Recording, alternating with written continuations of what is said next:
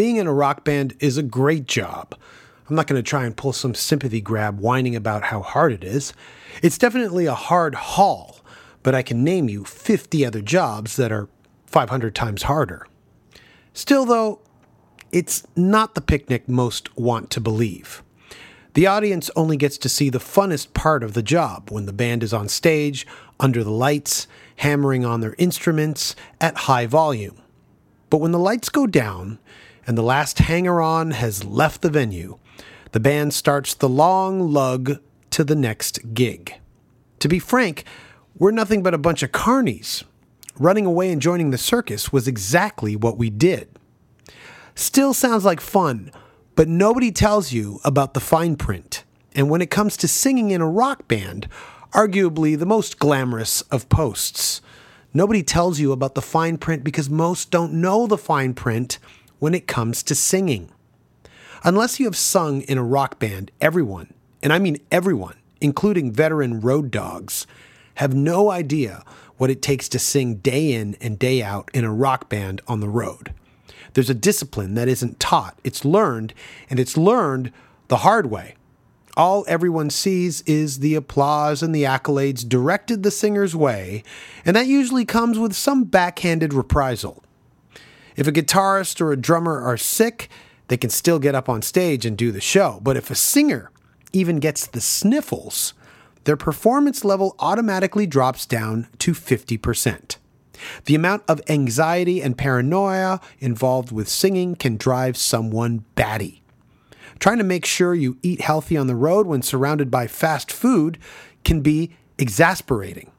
Trying to get enough sleep at night in order to rest your voice and have it snap back for the next gig while traveling on noisy buses, rowdy rockers, or in different hotel rooms every night can be insomnia-inducing. Trying to maintain a proper room temperature with testy thermostats can be treacherous on one's throat too.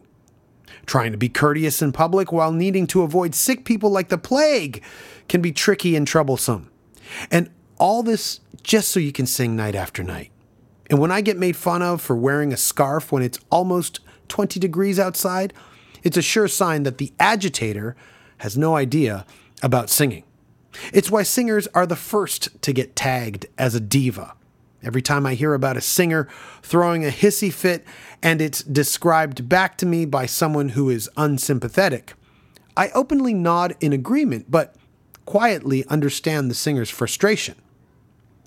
I'll also be the first to acknowledge that most of the time, it's the singer that carries the biggest ego in the band. It's why the camaraderie I see between drummers and bass players and guitarists hardly exists between singers. But when a singer is too good to not acknowledge, all defenses are turned off, and it must be expressed. It must be exalted. It must be praised. That's exactly how I feel about Jason McMaster. In the genre of heavy music, Jason conducts masterclasses on each record he releases, from the legendary bands he sung in like Watchtower and Dangerous Toys, to his 5-on-the-floor hard rock 10-ton truck outfit Broken Teeth, to his majestic metallic bands like the dazzling Igniter and the wicked Evil United, to his contributions for the raging wild Howling Sycamore project. It is always an audible pleasure listening to Jason McMaster pour his heart and soul and vocals on wax. It's a voice that resonates pure metal, pure rock and roll, pure attitude. And it was a year and a half ago that Jason was on the podcast, mainly to talk about this then burgeoning project led by David Tissot called Howling Sycamore. It was a beautiful, sad, atmospheric metalscape that saw Jason's vocals fit right in wonderfully. Well, Howling Sycamore are back with a second album in such a short time. I say a short time because these albums are ambitious soundscapes, progressive, symphonic, metallic, doomy, and above all else, epic.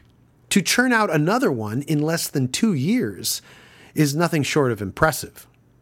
So it was great to invite Jason back to talk about the sophomore release. This appearance marks Jason's third. And with that, an induction into the Black Coffee Brigade. Jason joins the likes of Damian Abraham, Duff McKagan, Marty Friedman, Wade McNeil, Jim Rhoda, and Brendan Canning. It's always so great to meet up with Jason McMaster and talk shop. Talking about vocals with an ace singer isn't something I get to do all that often. In fact, finding an excuse to talk to other singers was originally one of the reasons I started doing this podcast, just an excuse to talk shop. Check out the new Howling Sycamore album, 7 Pathways to Annihilation, on Prosthetic Records, and the new Evil United album, Serpent, on EMP Combat Records. Here we go.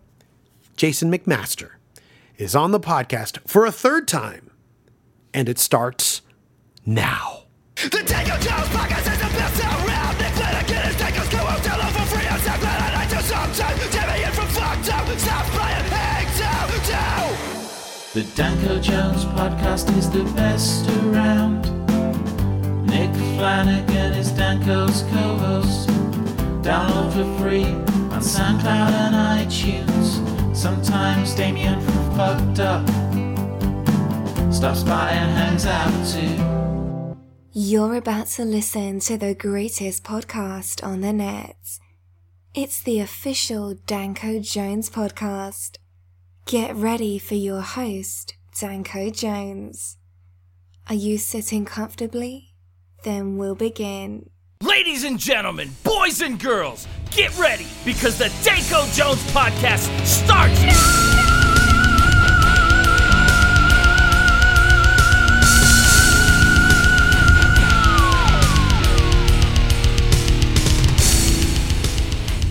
Hello. Smell low. How are you? God, I miss you, bro. Yeah, it's good to hear your voice, man. I just haven't seen a Danko Jones show in so long. I mean, this is embarrassing. I feel bad. I can't remember the last time I saw you. No, we haven't been to Texas in so long, so that's embarrassing. Right. But, well, that's not anybody's fault. Well, you know the rest. Yeah. But you know what? Congrats. You know why? Because talking to you now for a third time on the podcast means that you are the newest member of the Black Coffee Brigade. That's that's any guest that's been on this podcast 3 times or more. Yes.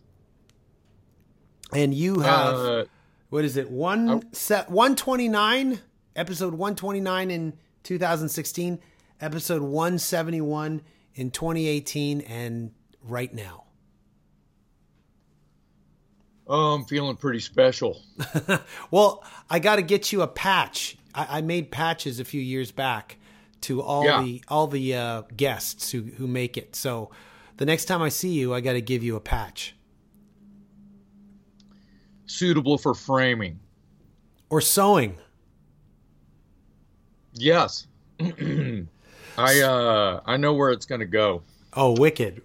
So listen, man, This is awesome to have you back to talk about not just one project, but like 2 at least.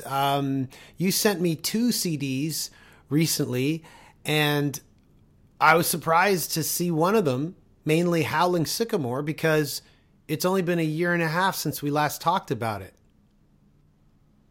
Yeah, that has been pretty prolific on David Tiso, the guitarist, the brainchild. He just started writing before the first record even came out. And I think he already had Marty Friedman lined up to do a solo, possibly before the song was even written. But I guess you call it a ballad. Marty plays the solo on a ballad, and that was the first track that I sang on, was the ballad. And it was interesting. There was no drums. And the plan was, of course, to have drums on it. He was thinking immediate, of course it's going to have drums, but there were no drums. And is there just a click or something? Maybe, and I think I had a version of it without, so I could just feel it instead of, count it. Right. And it came out really, really good, surprisingly. And I was in between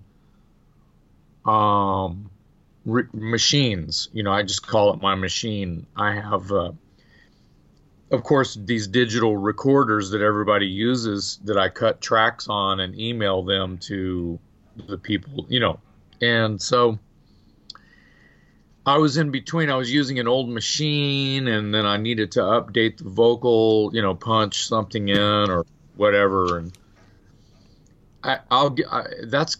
you're gonna hear more about that nightmare throughout this conversation, is for sure. A lot was going on at the time, but it was interesting. That song, I have to refer to the Oracle to see what song that was. Oh, I don't even remember what it was called. You know what that song is called with Marty on it? I believe it's Second Sight. I think you're right.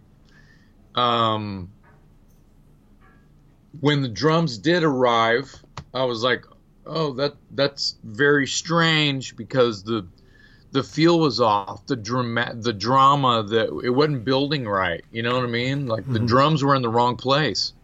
It's like the drummer going and cutting drums wherever they wanted to and not where they belong. Not to sound bossy or anything, but and you're writing a song, you don't just let the drummer play wherever the drummer wants to play. I mean, he has to play the song, And no offense to the guy that played, I don't even know that he's not. It's not Hans Grossman that played on that track. No, it's Fabian Vestad. Correct, and he's excellent. But we had to rearrange the feel of where the drums were building and where they were, the ebb and flow of the drum pattern he was playing. Well, to be fair, I mean, this is a project that isn't born in a room, in a basement, in a garage with all you guys together. This is something that is passed back and forth through the internet. Am I right? Yeah. And when you say it that way, it just sounds so stale, but you're not fucking wrong. That's how I still this is the first time I'll say it.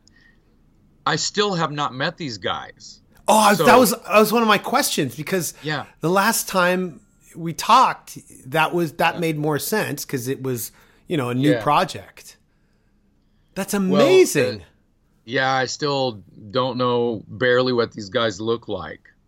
Oh my God. And I think I've talked to, I was talking to David, like once a week when we were, putting the new record together. And as soon as he signed off on it, and I was done. I'm very specific about my vocals for this project. Well, shit, for anything. And if it doesn't feel right, I'm gonna cry about it. And so once we agreed that it was kind of done, I haven't talked to David since. So that was months before the record even came out. So it's just been text messages and emails talking about all of this kind of thing. But I did make sure that he sent you a package. Yeah, I got it. I got it with his letter. And I appreciate it. Thank you so much. He's a real gentle human being. And I would like for you guys to meet one day. Wouldn't that be hilarious if I meet him before you do? Yeah. Where's he based out of? That would not shock me. He lives in San Francisco. Oh, really? We're going to be in San Francisco in February. I'm going to email and tell him to go to get in your face. I'm going to meet him before you. Mm-hmm. But that is awesome. You guys need to take some kind of like silly selfie and send it to me and be like, ha ha. Yeah, exactly. Well, Yeah. I mean, when we first talked about Howling Sycamore, you and I mean, you had mentioned to me the same kind of sentiment. Like, I don't really know this guy. I've never met him. He sent me the music and I did what I did. And lo and behold, we have this wonderful piece on our hands. But how are you guys now? Even though you've not met, how is your relationship? Is it a little deeper? Do you know him a little better? A little bit. Is it still just like, the guy sent me the music and I just sang, you know what I mean? Well, yeah, it is exactly like you just said. He's just sending me music, and thank God he's sending me music, because now we have this sort of dream team thing happening, and the music is emotional, and I don't know how to describe it. I don't either.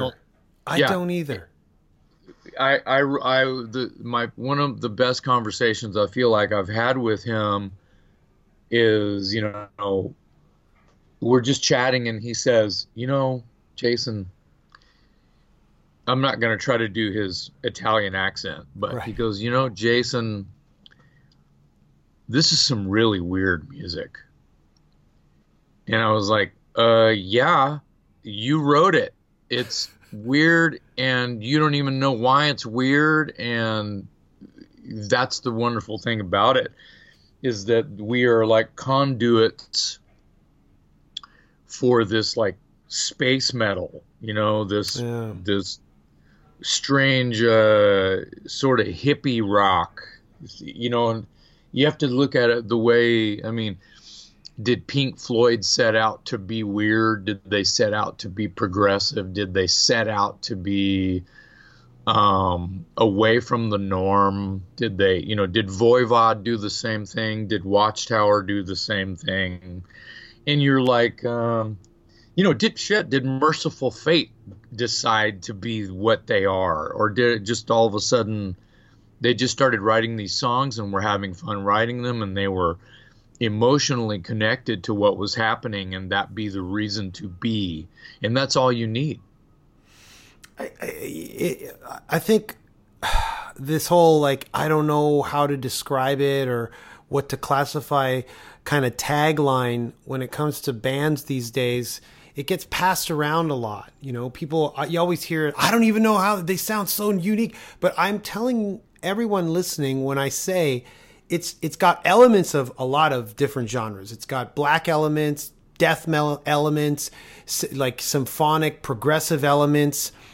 But when they're all strewn together like they are in Howling Sycamore, it gets odd. But then when your vocals, I think that's the wild card of the project. If you take your vocals out and you put someone else's vocals in, someone who's more, I think, akin to that kind of scene, it would just be another band.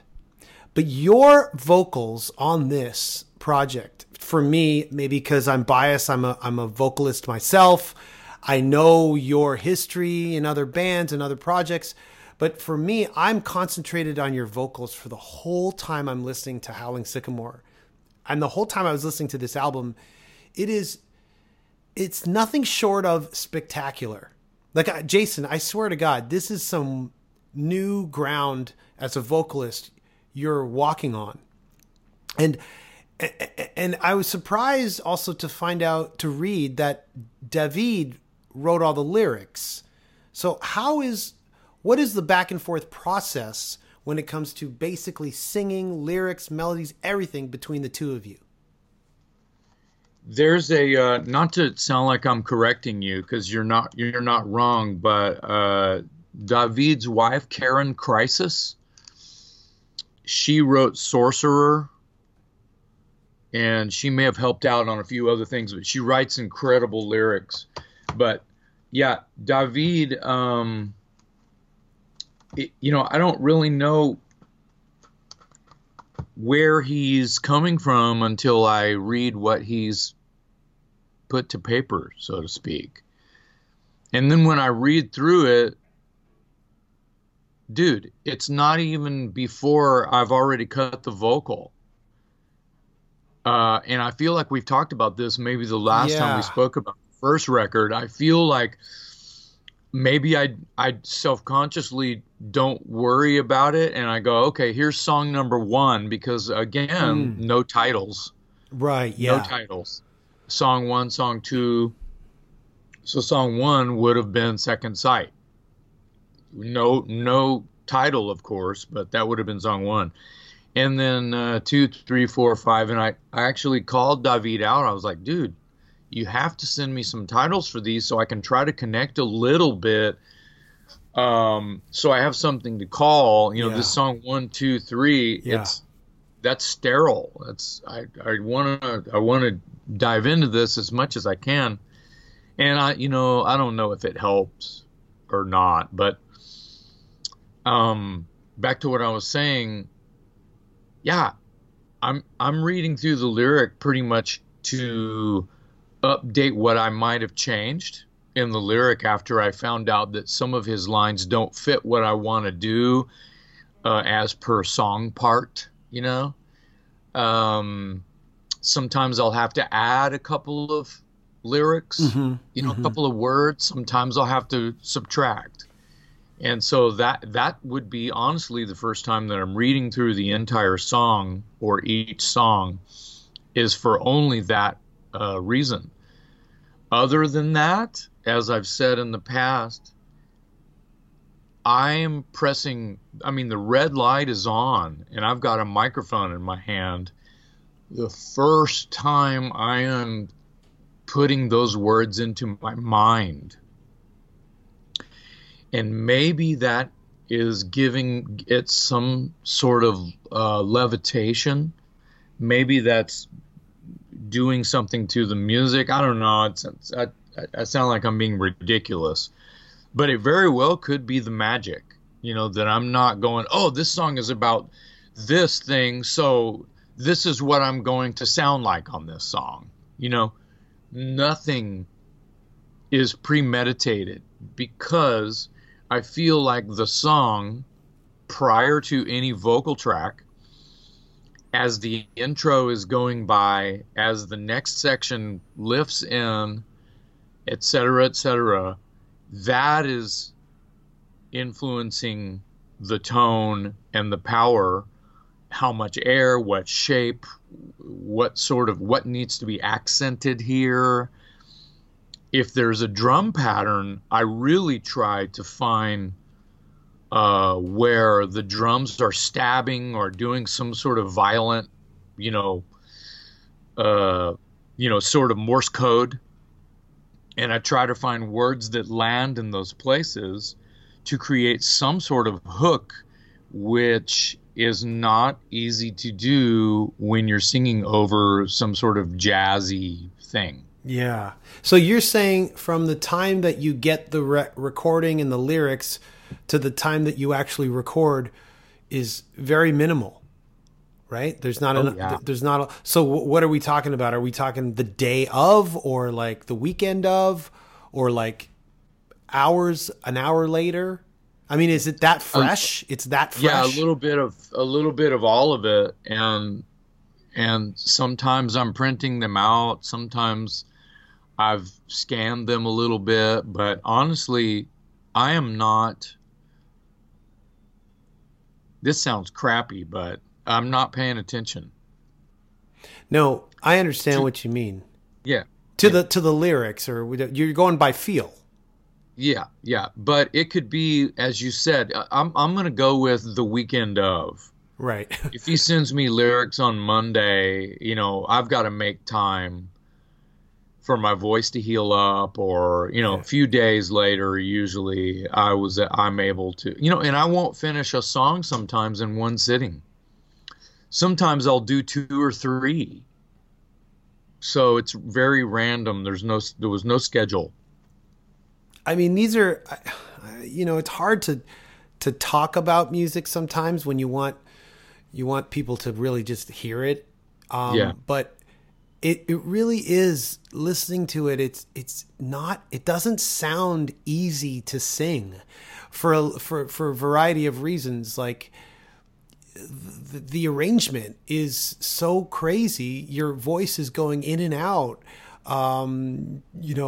keeping up with this wild music, and the melodies are fleeting sometimes. You go from this melody to that melody. Yeah, I can understand how that could happen. Do you think I'm losing you? No, I mean, see, it's hard for me to say because I'm locked on your vocals, and I'm just like, wow, how I could, and I put myself in your position, and I go, could I do this?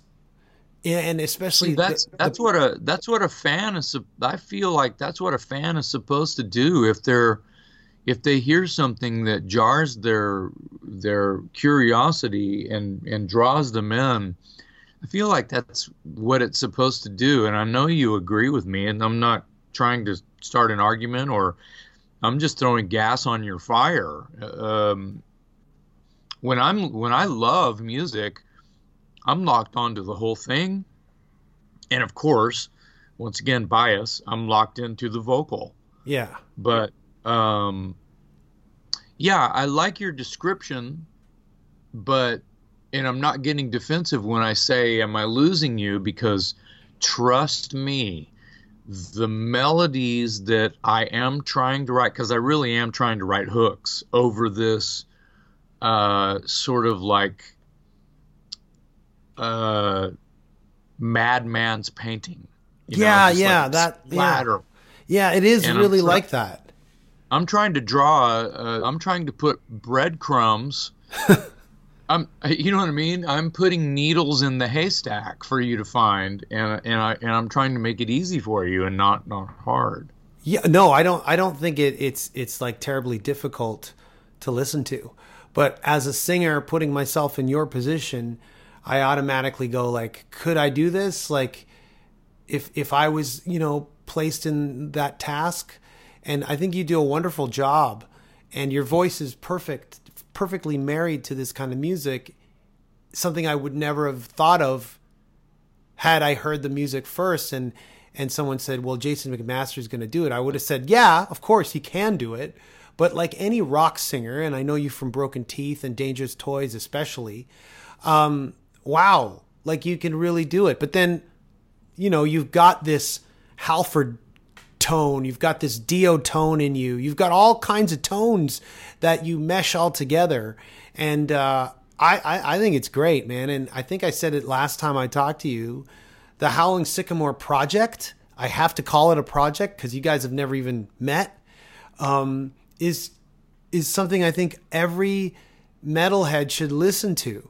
If they're really into this apocalyptic, atmospheric collage of noise and riffs. Yeah, I agree. I think that going back to something you said a second ago, my voice is married to this thing, this style. There's this thing that's happening, and my voice fits it. I have to give credit to Watchtower. Those guys were writing all of this crazy, all of the instruments falling down the stairs in time type of music in, as early as 1982 and 83. And we were kids and just out of high school, and we were writing this crazy, almost, some people would have just called it noise. Some people would have called it, man, that's kind of like punk rock because of the freedom that we were creating for ourselves. But at the same time, those guys showing me how to count and how to feel where all of this zigzag is going and where I'm supposed to put words. And they're not telling me what notes to hit. So that was my contribution. And so I've had decades of practice, you could say, for Howling Sycamore, because The thing is about the difference between something as wild as the Watchtower material and the Howling Sycamore stuff is the Howling Sycamore stuff is it's more brooding and, like you said, atmospheric, and that lends for me to do like a little bit more of what Halford or even Geddy Lee or I can land somewhere and put a melody over. I mean, David does. He lands on one note for at least long enough for me to say, "I gotcha." Right. And I can put something melodic there. I don't want to say pretty or gothic but those things definitely come to mind when I'm writing a melody, is because I want someone to be soothed for just a moment because the storm is just over. It's in the next step.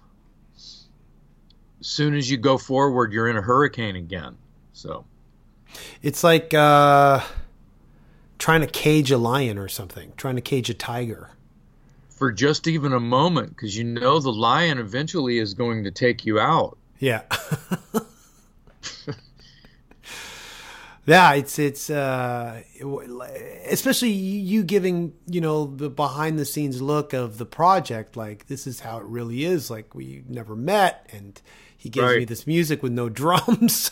And so knowing that, I think is very impressive. I think the listener should know this before they even listen to it to even have more impact on just how wild this project really is.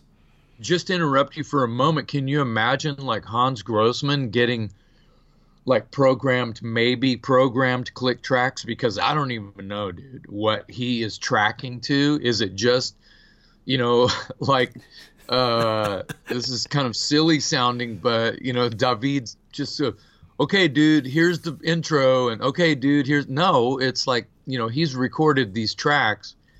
Surely there's some sort of programmed click track that changes time as he goes into the next section, right? And Hannes is just listening to these riffs, not knowing, okay, and he's probably having to take notes like a scientist, sort of out in the field. And I can't imagine, you have to think of it like you and I are both singers, and we're talking about how the lyrics are going to fit and the melodies, and oh my God, that's a weird time change, and what am I going to do? Stop, rewind, try it again till you get the feel, blah, blah, blah. It's the same thing for the drummer.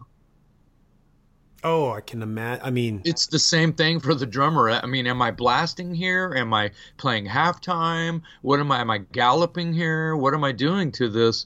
And he's got to take he's influenced by David's guitar tracks exactly the way that I am. Now, fortunately, 90% of the material did have drums on it before I cut my vocal. Okay. Yeah. But even still, it was the one song. It was Second Sight that didn't have drums when I cut it. So. Well, even 10% of a recording with no drums for a vocalist is too much. I could never do that. So yeah, that's interesting. Now I could see that Bruce Lamont returns as well to the project for his usual single cut. You've never met Bruce either, right? No, you're saying these names, and the only time I've ever seen them is in magazine articles or the back of a record that I sang on. So I don't know who these dudes are. It's an odd feeling. It's really a weird feeling knowing you're in a band that's never met. Well, they've never met me either. I mean, I would hope that they're getting a kick out of it the way we are, and not like, I don't even want to meet that guy, to have any. So I don't know. I'm not putting words in anybody's mouth, but no, I think everybody. It's fucking weird. Yeah. And then Marty Friedman, I was surprised to see Marty, although it makes sense. It's a prosthetic project. He's on prosthetic. Right. And Marty is also a member of the Black Coffee Brigade. So Howling Sycamore is a Black Coffee Brigade band. Yeah, it's a flight-worthy banner. you got to tell David and Prosthetic that. I mean, I think that will sell some copies. Sure. So obviously you've never met Marty. Has David met Marty? I have met Marty. Oh, but under this Howling Sycamore project? No. If I may have a moment to tell you a funny story. In 1986, Watchtower, through Ron Quintana, who named Metallica. Everybody knows who Ron Quintana is. Mm-hmm. He was a fan of Watchtower, Ron, and he helped me book a couple of shows in the Bay Area. We played Mabuhay Gardens, and we played the On Broadway. The On Broadway show was sponsored by Paul Bailoff, rest in peace, singer for the wonderful Bonded by Blood album, his band Exodus. Now, at the time I was talking to Mike Varney. Do you know who Mike Varney is? Yeah, Shrapnel. Okay, 1986. I'm talking to Mike Varney. He's probably trying to milk me for information on Billy White, who was the guitar player, founding member of Watchtower, who was leaving the band. These San Francisco dates were the last Watchtower shows for Billy White. And we knew this, so that's where I'm in touch with Varney, trying to find a new guitarist for Watchtower. And he's mentioning Marty, and this was 86, pre-Megadeth, etc. This a long time ago, man. And this would have been October, early October of 1986. And so I'm at the Mabuhay Gardens, and I find out from Mike Varney that he is there in the house, so to speak. And I'm like, all right, I got to go on. I got to do my gig. So I go on, and I'm still sweating from the gig, and I'm running around looking for Marty, like a little kid. What'd you think? Because I was a big Marty fan already. I had his old band, that band Hawaii. I had a couple of their records. Hawaii? And so I already knew Hawaii. You don't know about Hawaii? No, I just know Cacophony. Oh, dude, no. Cacophony's like new compared to, yeah. Oh yeah. Dude, you forget I'm old. Anyway, so I'm a big fan of Marty's because of Hawaii, and they were like this thrashy, really high, helium type singer, which is, hey, you know me, I'm all about that. Yeah. And anyway, so it's after the show, and it's, early October, 86. I'm running around. I'm going to meet Marty Friedman and see if he wants to be in my band, and and I can't find him anywhere. And about 45 minutes go by, and I run up to Rick and Doug, bass player, drummer for Watchtower, and I'm like, damn, I can't find him anywhere. And they go, he just walked away. He was over here trying to headhunt us. So Marty was trying to get Rick and Doug to be in a band with him. Huh. Not the other way around. So you mean when they said headhunt us, not the band, but those two guys. Right. Marty was trying to, get Rick and Doug to start a project with him. Very kind of sticky situation. No pun intended. Yeah. So it's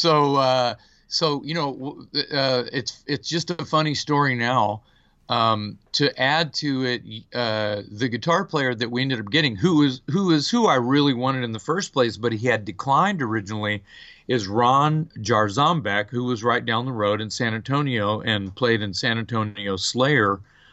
If you're up on your Texas metal history, there was a San Antonio Slayer just before. Right. Anyway, so we were already friends with him, and he was this kind of Steve Vai guy, and we knew he could play all that crazy shit. But he had declined. Anyway, years and years later, Ron Jarzombek was Marty Friedman's touring second guitarist.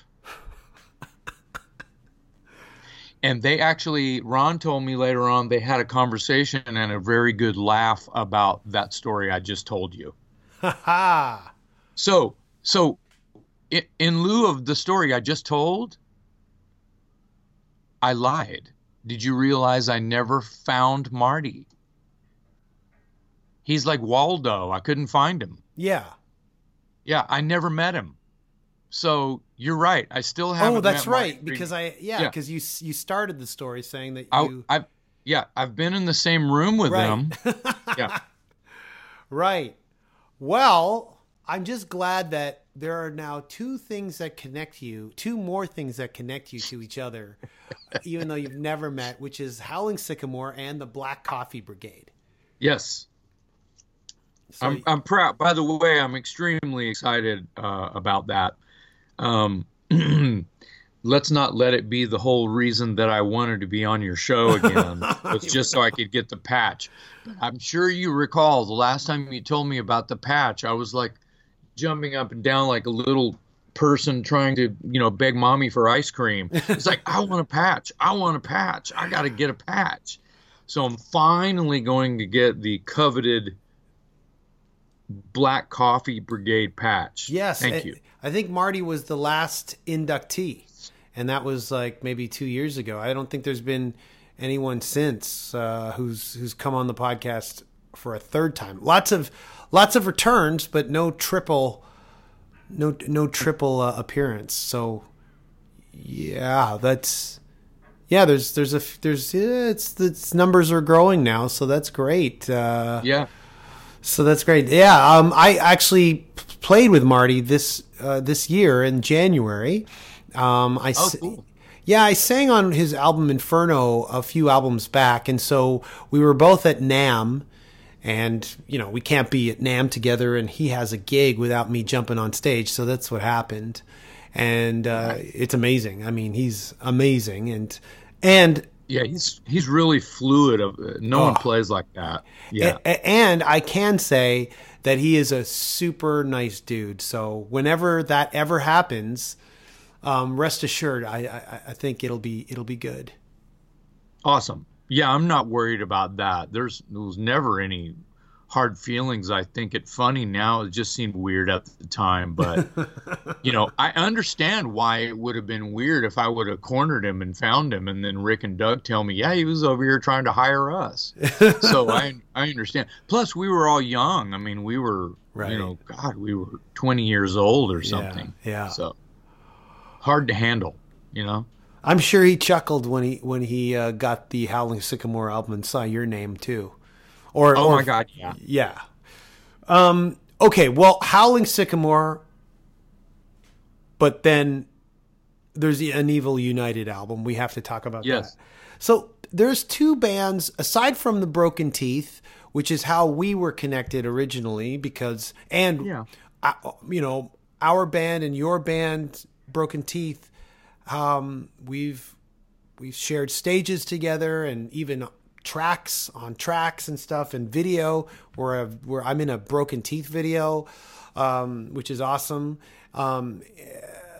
Besides that, like that rock part of you, there's a super serious metal side of you with Igniter and Evil United, and I really, really love Igniter and Evil United. I think, again, they're great showcases for your vocals and your vocal range, but it's just like, it's like solid metal.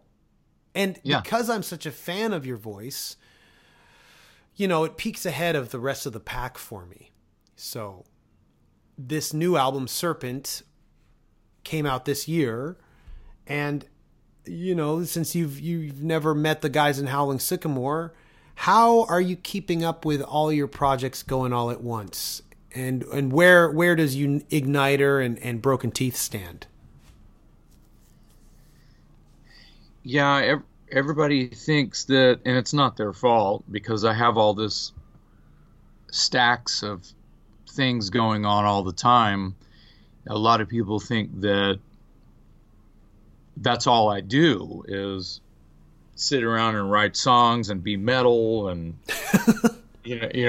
that's like all I'm doing all the time is I have a super glued a microphone into my hand. Yeah. I wish that was, but I have a job, and I have to eat, and I have to sleep, and and to answer your question, and this makes me sad because what I was just talking about, I really wish it was like that, where I'm just constantly rocking, but no, I'm sad because since Broken Teeth 4 on the Floor came out a couple of years ago, we don't really have anything. We have no game at the moment. There's no new material surfacing yet. So we're starting to talk about writing sessions happening as soon as we have a breath, of fresh air. I've been working on new Dangerous Toys material. Oh.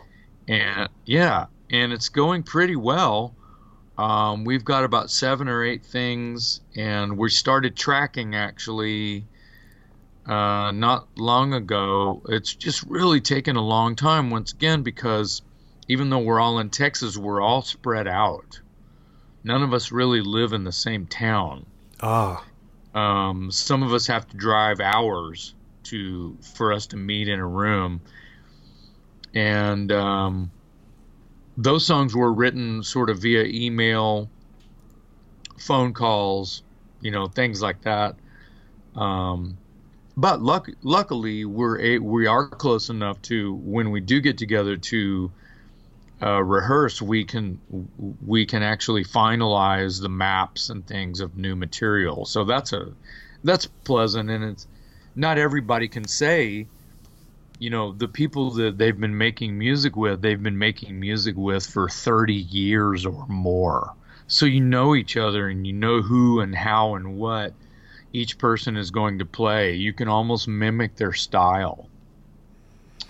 So when Dangerous Toys writes material, it has to be this certain way, because that Mike or Mark or the rhythm section, they're going to play it this certain way. And I think it helps you sort of knit the velvet glove that is going to be comfortable for the band, and and ultimately the fans of your music.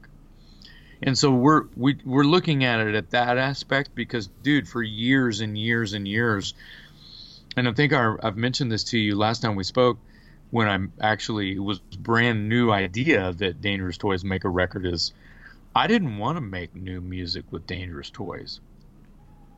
And the reason for that is no one wants to hear it, was my attitude.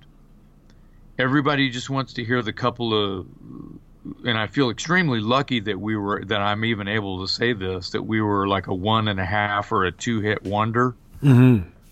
That class of '89 MTV babies kind of shit. Yeah. And but that's still a joy for me to have fans like, dude, when that record came out, it changed my life and it helped me through a hard time and it was so fun and blah blah blah. And that's gold. That's gold. That's always going to be worth something. But it jaded me quite a bit, and I didn't really find any interest in making new material. Once I sort of had an attitude adjustment, which was when I was on one of the Monsters of Rock cruises, and all of these other bands had new records out, and we're still playing,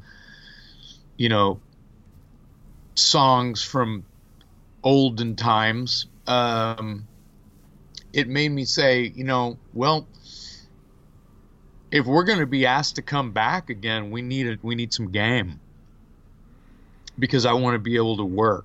So the decision to tear up my contract with Mr. Bad Attitude has shed new light on having a lot of fun with basically my family and Dangerous Toys, and it's been great. And but it was sort of a business decision that I decided to do that. And now I don't care if anybody likes the songs or not, because I do. And that's ultimately where we all start as a songwriter is, am I going to have fun singing this? Oh, hell yeah. So you'll like this. We have a new song, Dangerous Toys, called Pretend It's Candy. All right. Have I told you about that? No. Yeah, pretend it's candy. Yank my doodle, it's a dandy. If you keep this up, I will come in handy. Oh. Yeah. Yeah. Yeah. Yeah, that's gold, man. Yeah, it's going to be fun. It's silly cock rock shit. Yeah, it's silly gold. It's also got It's got its place. Too. Yeah, it's got its place. It does. Well, you know, I know someone who writes, below the belt buckle. Right. I know someone who writes lyrics like that already. I can appreciate it when it's written that with those smarts behind it. I can definitely appreciate it. Well, yeah, of course. And I think that, Steven Tyler, and I think that Billy Gibbons, and David Lee Roth, and they write stuff like that, but they're trying to be clever, and I appreciate that. Mm-hmm. And instead of just coming out and saying it. So, yeah. Anyway, that's what's going on with that. And Igniter, we have a new record almost in the can. Oh yeah, I'm a fan of Igniter, man. Igniter's last record also came out a couple years ago called "Haunted by Rock and Roll." Mm-hmm. And we're doing a reissue of that on vinyl, and that's coming out in a couple of months. But in the meantime, we have a new record in the can, and we don't have a label for it yet or anything, but that record is called The Golden Age of Black Magic. Oh, nice.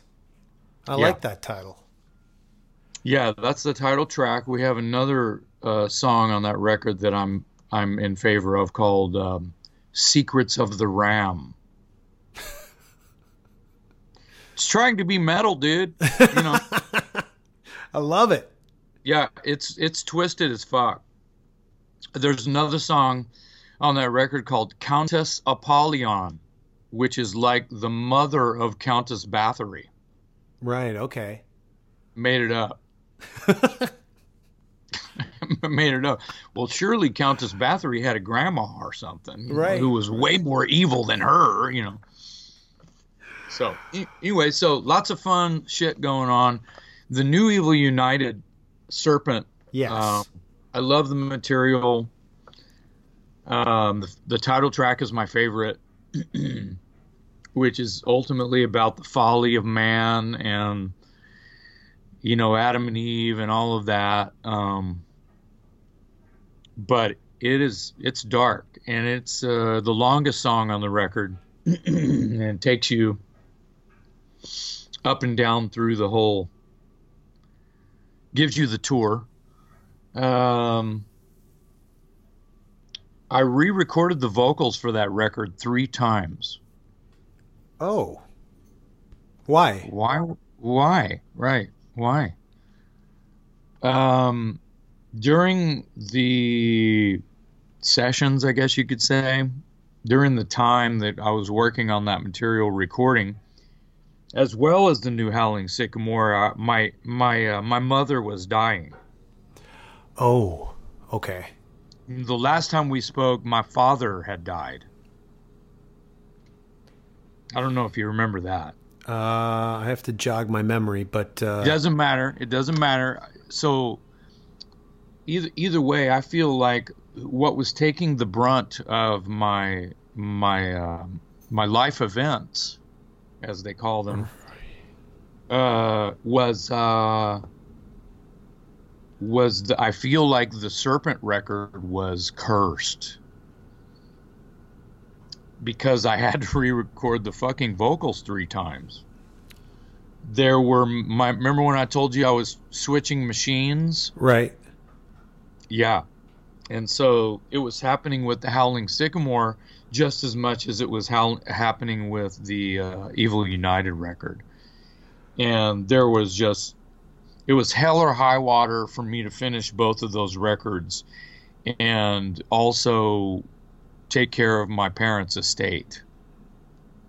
So life happens. Yeah, And yeah. gets in the way of your art. I think that it can be an inspiration in some twisted way. But it was really causing me a lot of work. It seemed like work. Making music was work during that time. But at the same time, it was also, I was making myself do it. I was going to do it because I had accomplished something emotionally cathartic that I needed to do in order to be a human being. And I did it. Fucking did it. And so, no one really knows about all of that, when you're a songwriter, and then, the world is not stopping for you to do that. So, yeah. But here we are talking about this, and I'm extremely happy to be able to talk to you and share this music that was, I could describe as a mountain that I was in charge of trying to move. Well, my condolences to you. Thank you. I think you came out of it with a couple of kick-ass metal records, man. Yeah. Well, and this time will always be, of course, an interesting and special time, between last year and this year, where I feel like I'm trying to feel like a butterfly, Well, reborn a little bit, Yeah, right. I get it. And I get why now, Dangerous Toys is almost up and running again. Makes sense. Yeah, that's kind of weird, isn't it? I feel like I just sort of uncovered something by going through that with you in this podcast. That maybe that be a reason why my bad attitude got lifted, is because why am I doing this when I could make a few people happy? Oh, and myself too. Well, you seem to, I mean, the amount of great bands that you involve yourself in, I mean, that's really always the end result. When it comes to Evil United, I noticed that this is on Dave Ellison's label. Yeah. And it made me think, were you considered on the mega cruise that just set sail like a month ago? Their Megadeth cruise? Nope. Is your a relationship with Dave any deeper than just him slapping his name on the album, or the label slapping its name? He's a sweetheart of a guy. Tom Hazard, his partner, one of his executives for the label, who is really my connection to the label at all. Oh, okay. They he's kind of like a buddy. We're not real close, but we used to talk all the time, and he's a big fan of everything that I do. He's got a fucking Dangerous Toys clown tattoo long as his arm down on his leg. Oh shit. Yeah, he's a fucking fan. And I'm in Dave Ellison's book, More Life of Death. Yeah. Oh, okay. I haven't read it. Yeah, and it's good. And they wanted me to, Dave and Tom wanted me to tell my Megadeth stories, because I met them on their first couple of tours when they came through Texas, and interesting just to be able to look back and, because we were all kids, we were 18, 19, 20 years old kind of shit. And he talks about, in the book, Ellison talks about, that he remembers me, he remembers Watchtower, and then he also remembers just a few years later when he's watching MTV and Dangerous Toys is blowing up on, he'd go, that's that dude from Texas, he's seeing me on his TV set kind of shit. And so it's kind of, there's a good sort of that 6 degrees of separation thing happening unfolding again, and now I'm on his label. Jason, this has been great, man. Again, it's always a great talk with you about you. I mean, I love everything you do, and I'm a huge fan of 1, 2, 3, 4, 5 of your bands, including Sick. So 6, including Sick. Yeah, Sick. Sick hasn't played a show since 2003, right? Just making sure you know that. Okay, that's how deep I go with Jason McMaster's bands. Yeah, I'm still holding on. I need to like make you the ultimate McMaster box set. I think I could, curate the box set at this point. I know this sounds very self-indulgent and almost like masturbation. No, I love it. This is almost masturbatory here, but in my body of work, not including tribute albums or live records by any of my bands or projects, just talking original material, I have released 21 full-length records. Wow. Since 1985. That's amazing. Or it's really dumb at the same time. I don't know. No, it's not dumb. It's impressive. I'm impressed. Well, it's been really fun. There's like 8 Broken Teeth records. There's like 4 or 5 Dangerous Toys records. So, there's 2 Watchtower records that I'm on, 2 Howling Sycamore, 3 Evil United, 5 Igniter records. So that about sums it up. Amazing. It's been really a good time. And on that note, before we get into the end here and long goodbyes, thanks for talking to me today. Thanks for being on the podcast. My pleasure. I breathe in the fire of all my lost battles. I taste the blood, sweat, and broken will. I stare at all the days gone wrong, and I forgive.